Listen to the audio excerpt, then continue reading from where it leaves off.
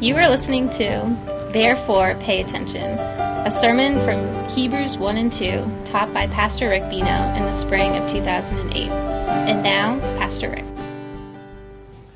Well, good morning once again. It's great to see you here. Thank you for joining us in our time of worship and of taking of the Lord's Supper together. I'm going to begin today. I'm going to offer up to you three scenarios, three pictures of sort of everyday kind of experiences. I'm going to ask you to remember those three scenarios, remember those three pictures, because we're going to come back to them. So here is scenario number one. You're chatting with a friend, and your friend tells you that he was in a near-miss auto accident the other week. He feels, though, that right at the last moment, some force pushed his car enough just to the side to miss oncoming traffic. It was my guardian angel, he declares. Ever since then, he has prayed to his guardian angel, asking for protection and guidance. He tells you, I've never really been that spiritually alert before, but now I almost feel like I see angels everywhere. I seek their guidance and their comfort. And you think to yourself, my friend has become very spiritual. Scenario number two. A knock comes to your door, you open it up, and there stand two Jehovah's Witnesses, hoping to talk to you about their beliefs. You invite them in, and you begin to talk with them. They seem knowledgeable about what they believe, and they seem to talk a lot about Jesus. Not everything lines up with your understandings, but they seem sincere, and that they truly believe what they are saying. And so you say to yourself, Jehovah's Witnesses are very spiritual. And finally, it's 4 o'clock in the afternoon. Your kids are up doing homework or they're in nap time. And you snuggle in with a cup of coffee and a muffin, ready to get your daily dose of Oprah. Today's topic, spiritual energy. She sits on her couch, she looks out at you, and she says, like harmony, symmetry, and even genius, this invisible force, spiritual energy, is a mystery whose uplifting power must be encountered to be believed. But once it happens, revealing a glimpse of your awesome potential, it can never again be denied. And you say to yourself, Oprah is very spiritual. Today, my friends, in a gusto of sermon-giving recklessness, I'm going to attempt to address angels, Jehovah's Witnesses, Oprah, and the book of Hebrews all in the same sermon. This has never been attempted before. It's the pastor's equivalent to jumping a canyon on a motorcycle. It's going to take concentration and dedication from all of us, precision timing. So now we're going to just grip the handlebars, close our eyes, and hope this whole thing doesn't end in a spectacular wreck. So keep those three scenarios in mind. Take your Bibles and turn to Hebrews chapter 1. Today's text is Hebrews 1, verse 4 through verse 4 of chapter 2. Hebrews 1, 4 through 2, 4. Hebrews 1, 4 through 2, 4. As you turn there, I'd like to orient you again and remind you of sort of the overall approach that we're going to be taking with the book of Hebrews, the overall theme of Hebrews. And if you remember, I brought this picture in last week. So let's remind us of the overall theme using this picture. This is Don Quixote, and it's by Pablo Picasso. And last week, I talked about how this thing that I hold in my hand is not worth all that much. It's not worth $1 million or $100,000 or even $100. It's probably no longer even worth $10.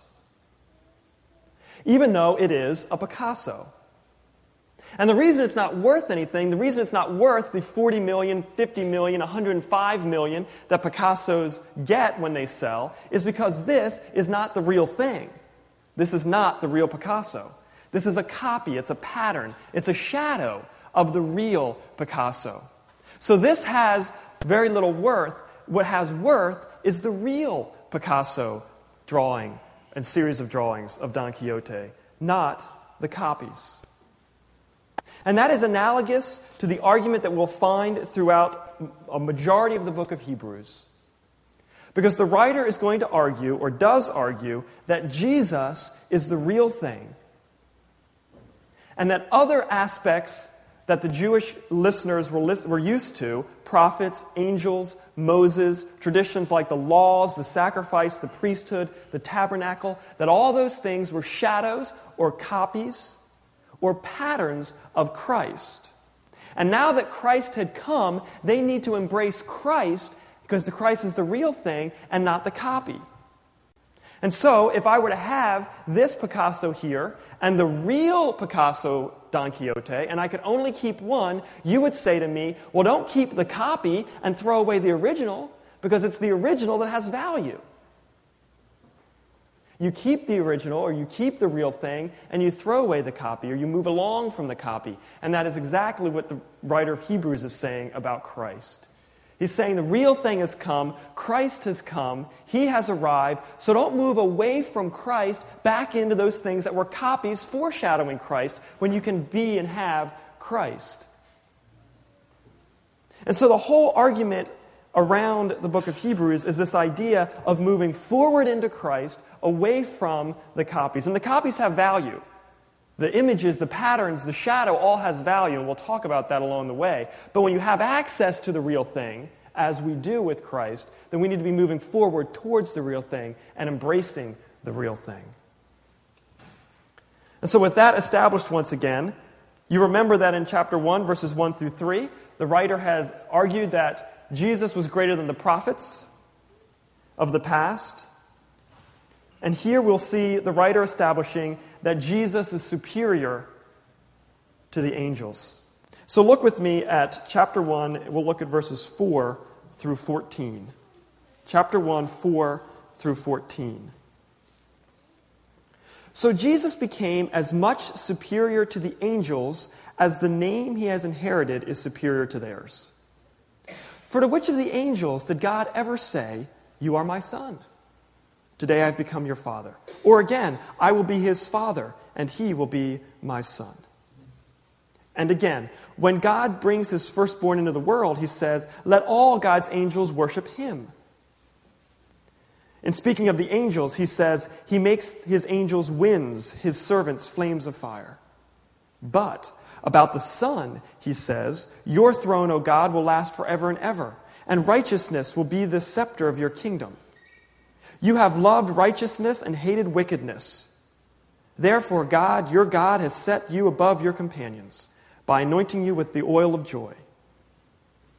He also says, "In the beginning, O Lord, you laid the foundations of the earth, and the heavens are the work of your hands. They will perish, but you will remain. They will all wear out like a garment. You will roll them up like a robe, like a garment they will be changed. But you remain the same, and your years will never end." To which of the angels did God ever say, "Sit at my right hand until I make your enemies a footstool for your feet"? Are not all angels ministering spirits sent to serve those who will inherit salvation? The author does something in these verses that we're going to see him do frequently throughout the rest of the book. And that is, he takes Old Testament and takes the Old Testament teachings and looks at the Old Testament and sees in the Old Testament patterns and images and shadows of the Christ that was to come. And so he'll use the Old Testament frequently to say, look at the pattern set up in the Old Testament to point us to Christ. And he does so here frequently, mostly from the book of Psalms in this case. And he makes three major assertions about why Jesus is greater than the angels. In verses 4 and 5, he says this: Jesus' identity is greater than the angels. He says, what angel was called God's son? No angel is called God's son. That is unique to Jesus. Jesus has a unique relationship to the Father. He is not the same as angels, and his relationship to the Father is not the same as the angel's relationship to the Father. He is God's son. And therefore, he has a unique connection with God that is unlike the angels. And because of this aspect of his relationship with the Father, The Son has been given the right to sit on the throne. And as the King of heaven and earth, he is rightly to be worshipped. So we could say our second point, Jesus has a greater position than the angels. He has a greater identity and a greater position. Jesus should be worshipped. Angels should not. The angels, in fact, worship Jesus. It's interesting, we often try to worship angels, but all the record we have of angels being worshipped in scriptures, they always say, "Don't worship me." They always stop people from worshiping them. So it's almost like the angels understand who's supposed to be worshipped, but sometimes we don't. There's one instance in the book of Revelation where the Apostle John, this is after he's seen Christ and all these visions, this angel comes to him, and he just sort of throws himself down at this angel's feet. It says, quote, "He fell down to worship at the feet of the angel, but the angel said, 'Do not do it. I am a fellow servant. Worship God.'" And this is the testimony of the whole of Scripture, that Jesus is to be worshipped, that God is to be worshipped, that angels are not to be worshipped. And so Jesus has a greater identity than the angels, a greater position than the angels, and in the long section, 7 through 13, we find that Jesus has a greater function than the angels. If you look in verse 7, you'll see that angels are commanded by God. They're sometimes winds or flames of fire. Whatever God commands the angels to do, they do. They are servants. But then the rest of that section doesn't talk about Jesus as a servant, but rather talks about Jesus as the king. He sits on the throne. He is in charge. His reign will be forever. So Jesus' function is that of ruler. The angel's function is that of servant. Servants to the ruler. And so the function that Jesus has, the function of ruling, the function of overseeing, the function of being king, is reserved for Jesus. And so with all that in mind, let's return to our first scenario. Remember our friend? Near-miss car accident. Felt like there was an angelic force that pushed him from being killed. And so he's very into angels now. And there's a part of that scenario that we can embrace. There's a part of that scenario that we can affirm. Look at verse 14. The writer says, "Are not all angels ministering spirits?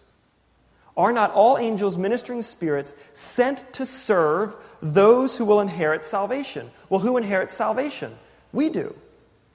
God's people inherit salvation. So angels have been sent to take care and serve God's people.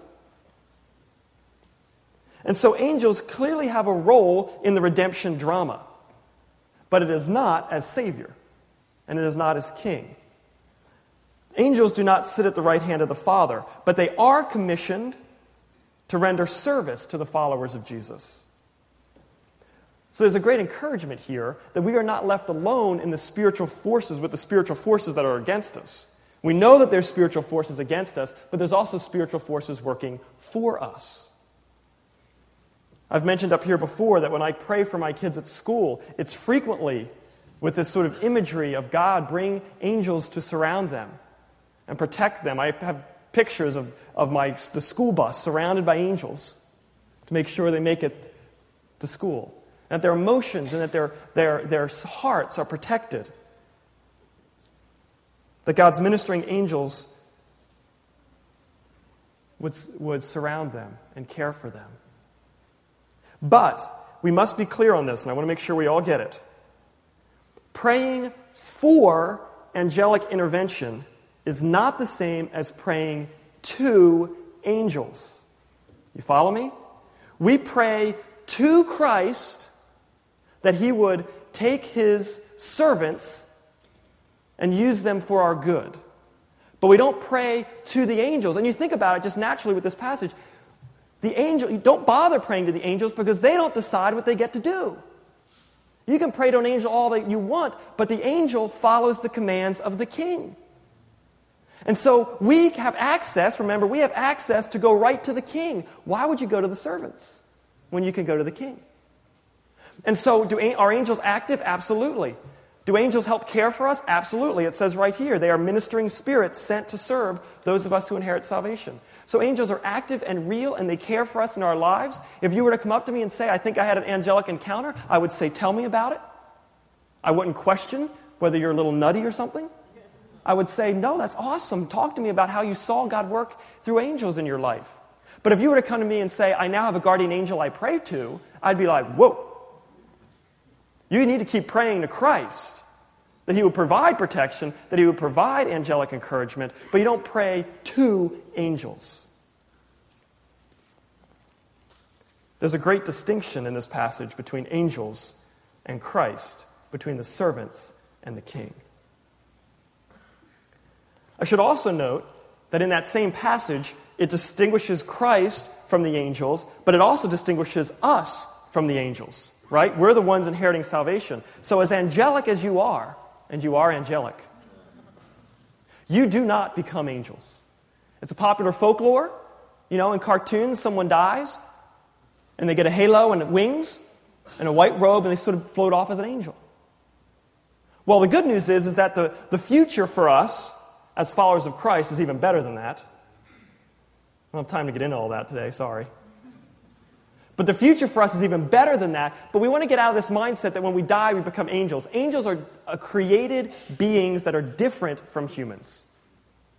Matter of fact, there's some parts of Scripture that indicate that the angels long to understand Christ as we are able to understand Christ because of the salvation we were able to receive through Him.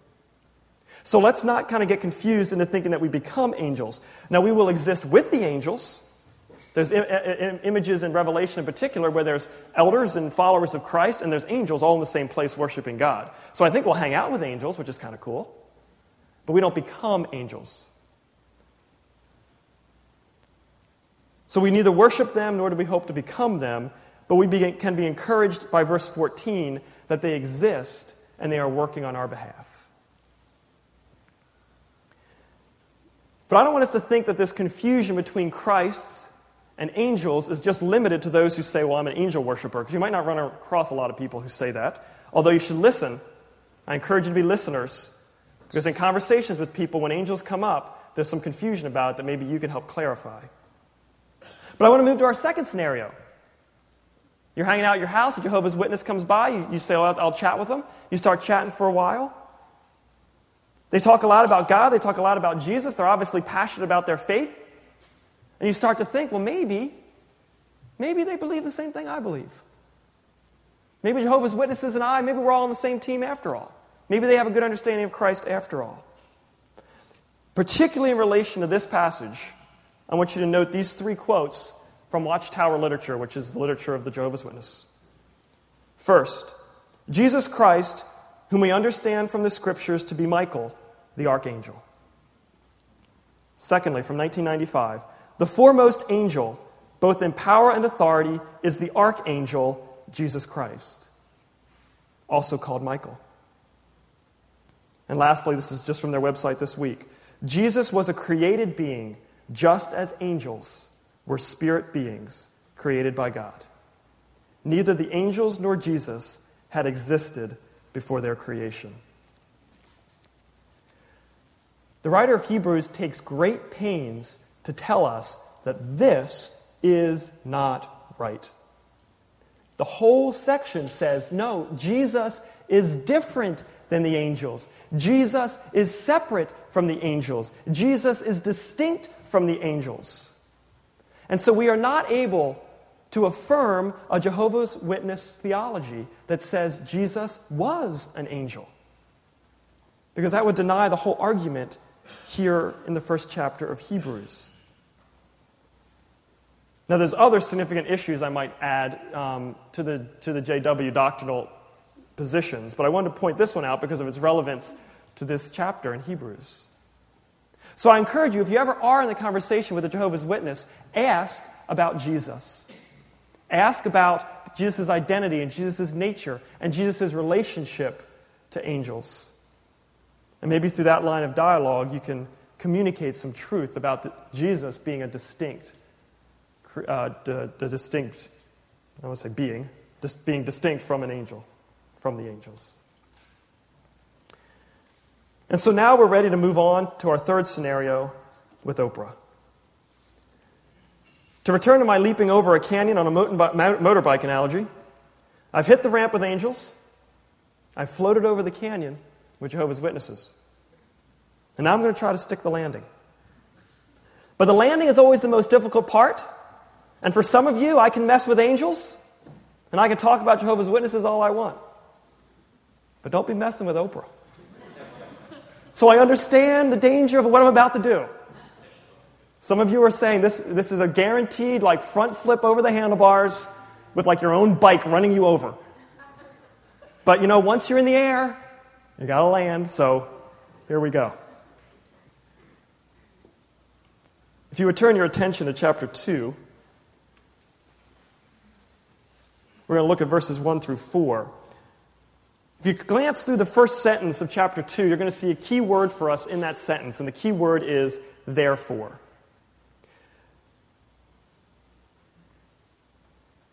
Throughout the book of Hebrews, the writer organizes his book around a series of therefores. He'll make an argument. The argument might be a few verses, it might be a few chapters. He'll make this argument and then he'll say, therefore, this is how you should live. Therefore, this is how it should be applied. Therefore, here are the implications of what I have to say. Okay? So, if you actually glance in the front of your bulletin, you'll see that I've written out for you the sermon series titles. The book of Hebrews is oriented around 10 major teachings and it's a corresponding therefores. And so the 10 major teachings of this series will be based on the argument and then the therefore that comes after the argument. And so what we have here is we've looked at the argument. Jesus is superior to angels, and here's why, and he gave us reasons. And in the beginning of chapter 2, he's going to say, therefore, here's what you need to be careful of. Here's what you need to know. Here's what you need to, how you need to respond. So we've heard the argument. Now we're going to hear the therefore in verses 2, 1 through 4.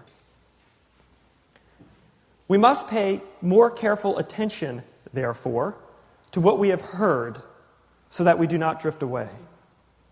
For if the message spoken by angels was binding, and every violation and disobedience received its just punishment, how shall we escape if we ignore such a great salvation, which was first announced by the Lord, was confirmed to us by those who heard him? God also testified to it by signs, wonders, and various miracles, and gifts of the Holy Spirit distributed according to his will. The writer says that the appropriate response to these truths about Christ being superior is that we must pay attention to the message brought to us by Christ. Now, it was Jewish tradition that the law had been brought to Moses through the work of angels, that angels had a significant role in communicating the law to Moses, which was probably true.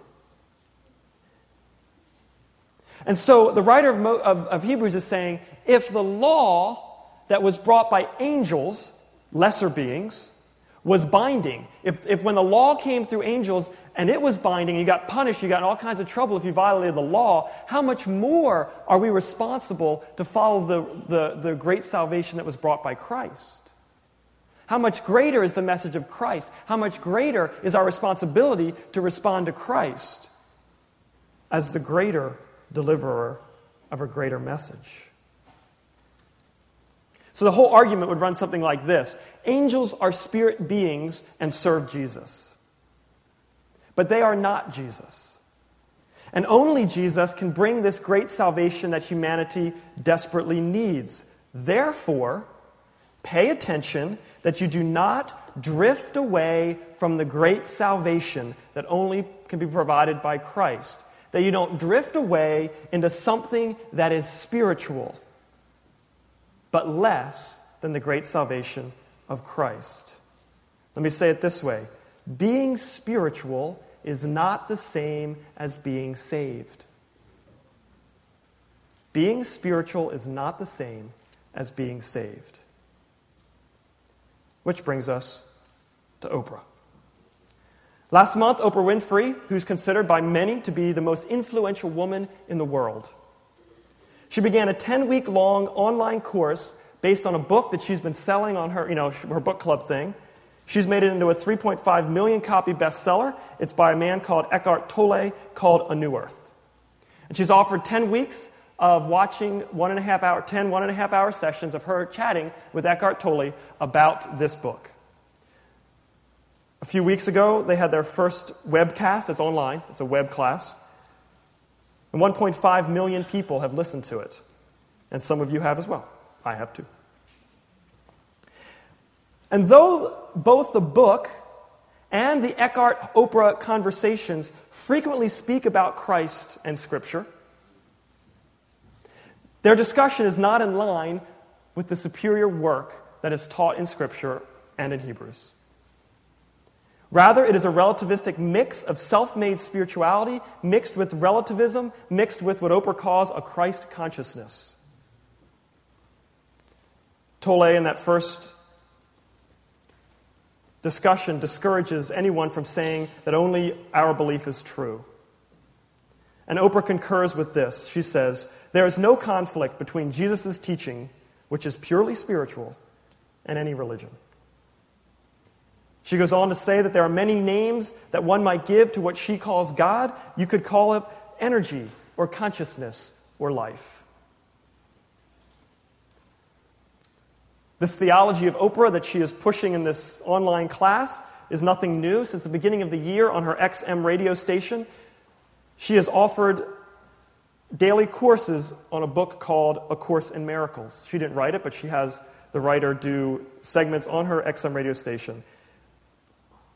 The writer of A Course in Miracles says this: there is no sin, and warns readers not to, quote, make the mistake of clinging to the old rugged cross, unquote.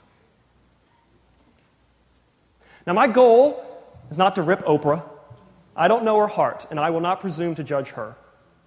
But I do know what she says, and I do know what books that she pushes on her listeners, and we can evaluate those. And the reason I want to focus on it in particular is because of the word drift that's in chapter 2. Because one of the greatest dangers of drifting, one of the greatest temptations to drift, is when you're being bombarded with a spirituality that asks you, or tells you you can include Christ in it. You don't have to give up Christ. You just add him to these other ideas. You add him to the great energy. He's part of the great energy. And so we go, oh, that sounds very spiritual. And before we know it, we've begun to drift. We live in a culture where lots of spiritual ideas abound, and many of them do not sound blatantly anti-Christian. And so we hear angels and Jehovah and spiritual life and spiritual energy, and we say, well, that sounds pretty good. But that's exactly what the therefore in this chapter warns us against. It says we must pay attention that we are not drifting away. Do not drift away on the flow of something that sounds so spiritual, that sounds so empowering, but is really less than what Christ has to offer.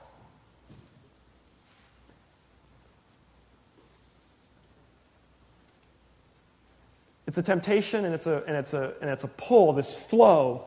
This drifting away from the great salvation is something that every one of you faces somehow. Maybe you never watch Oprah, but you know what? You have some coworker who's saying, all the religions are the same. Aren't all the religions the same? And a part of you goes, maybe they are. Maybe they are. Maybe they're all going to the same place. To which the writer of Hebrews would say, no, do not give up the great salvation of Christ and go back to some vague spirituality. Angel worship, or energy worship, or whatever it might be called. Likely there is some friend or coworker or book or TV personality or something in your life that's influencing you into thinking that there are many valid ways to God, or making you think that Christianity teaches the same as every other religion, or that what's most important is the spirituality you find in yourself. Someone is telling you this, and there's the pull, there's the drift that can happen so easily. But the writer of Hebrews is explicit. Hold on to the great salvation that is only found in Christ. And so I'm not telling you to boycott Oprah. Feel free to watch Oprah. But I'm telling you that when you hear her say, quote, there couldn't possibly be only one way. Does God care about your heart or whether you called his son Jesus? When you hear her say that, you need to pay attention that you do not drift, that you are anchored to the great salvation of Christ. And I'm not telling you to avoid conversation with Jehovah's Witnesses or with any other religion, but I am telling you that when you hear someone say, as the Watchtower group says, clearly, although Jesus is mighty in power and divine in nature, the Bible does not portray him as an object of worship. You need to pay attention that you do not drift from the great salvation of Christ. And I'm not telling you to deny the wonder and the power of angels, but I'm telling you that when you hear someone say, as this book, Angels 101, says, if you would like to hear from your angels more often, then talk with them more often. Share your dreams, your disappointments, your fears, worries, concerns, and joys with them. Tell them everything. When you hear that, you need to pay attention and be careful that you do not drift away. We must stay anchored, as the writer of Hebrews encourages, to the great salvation that can only come through Christ. May God bless our time in his word today.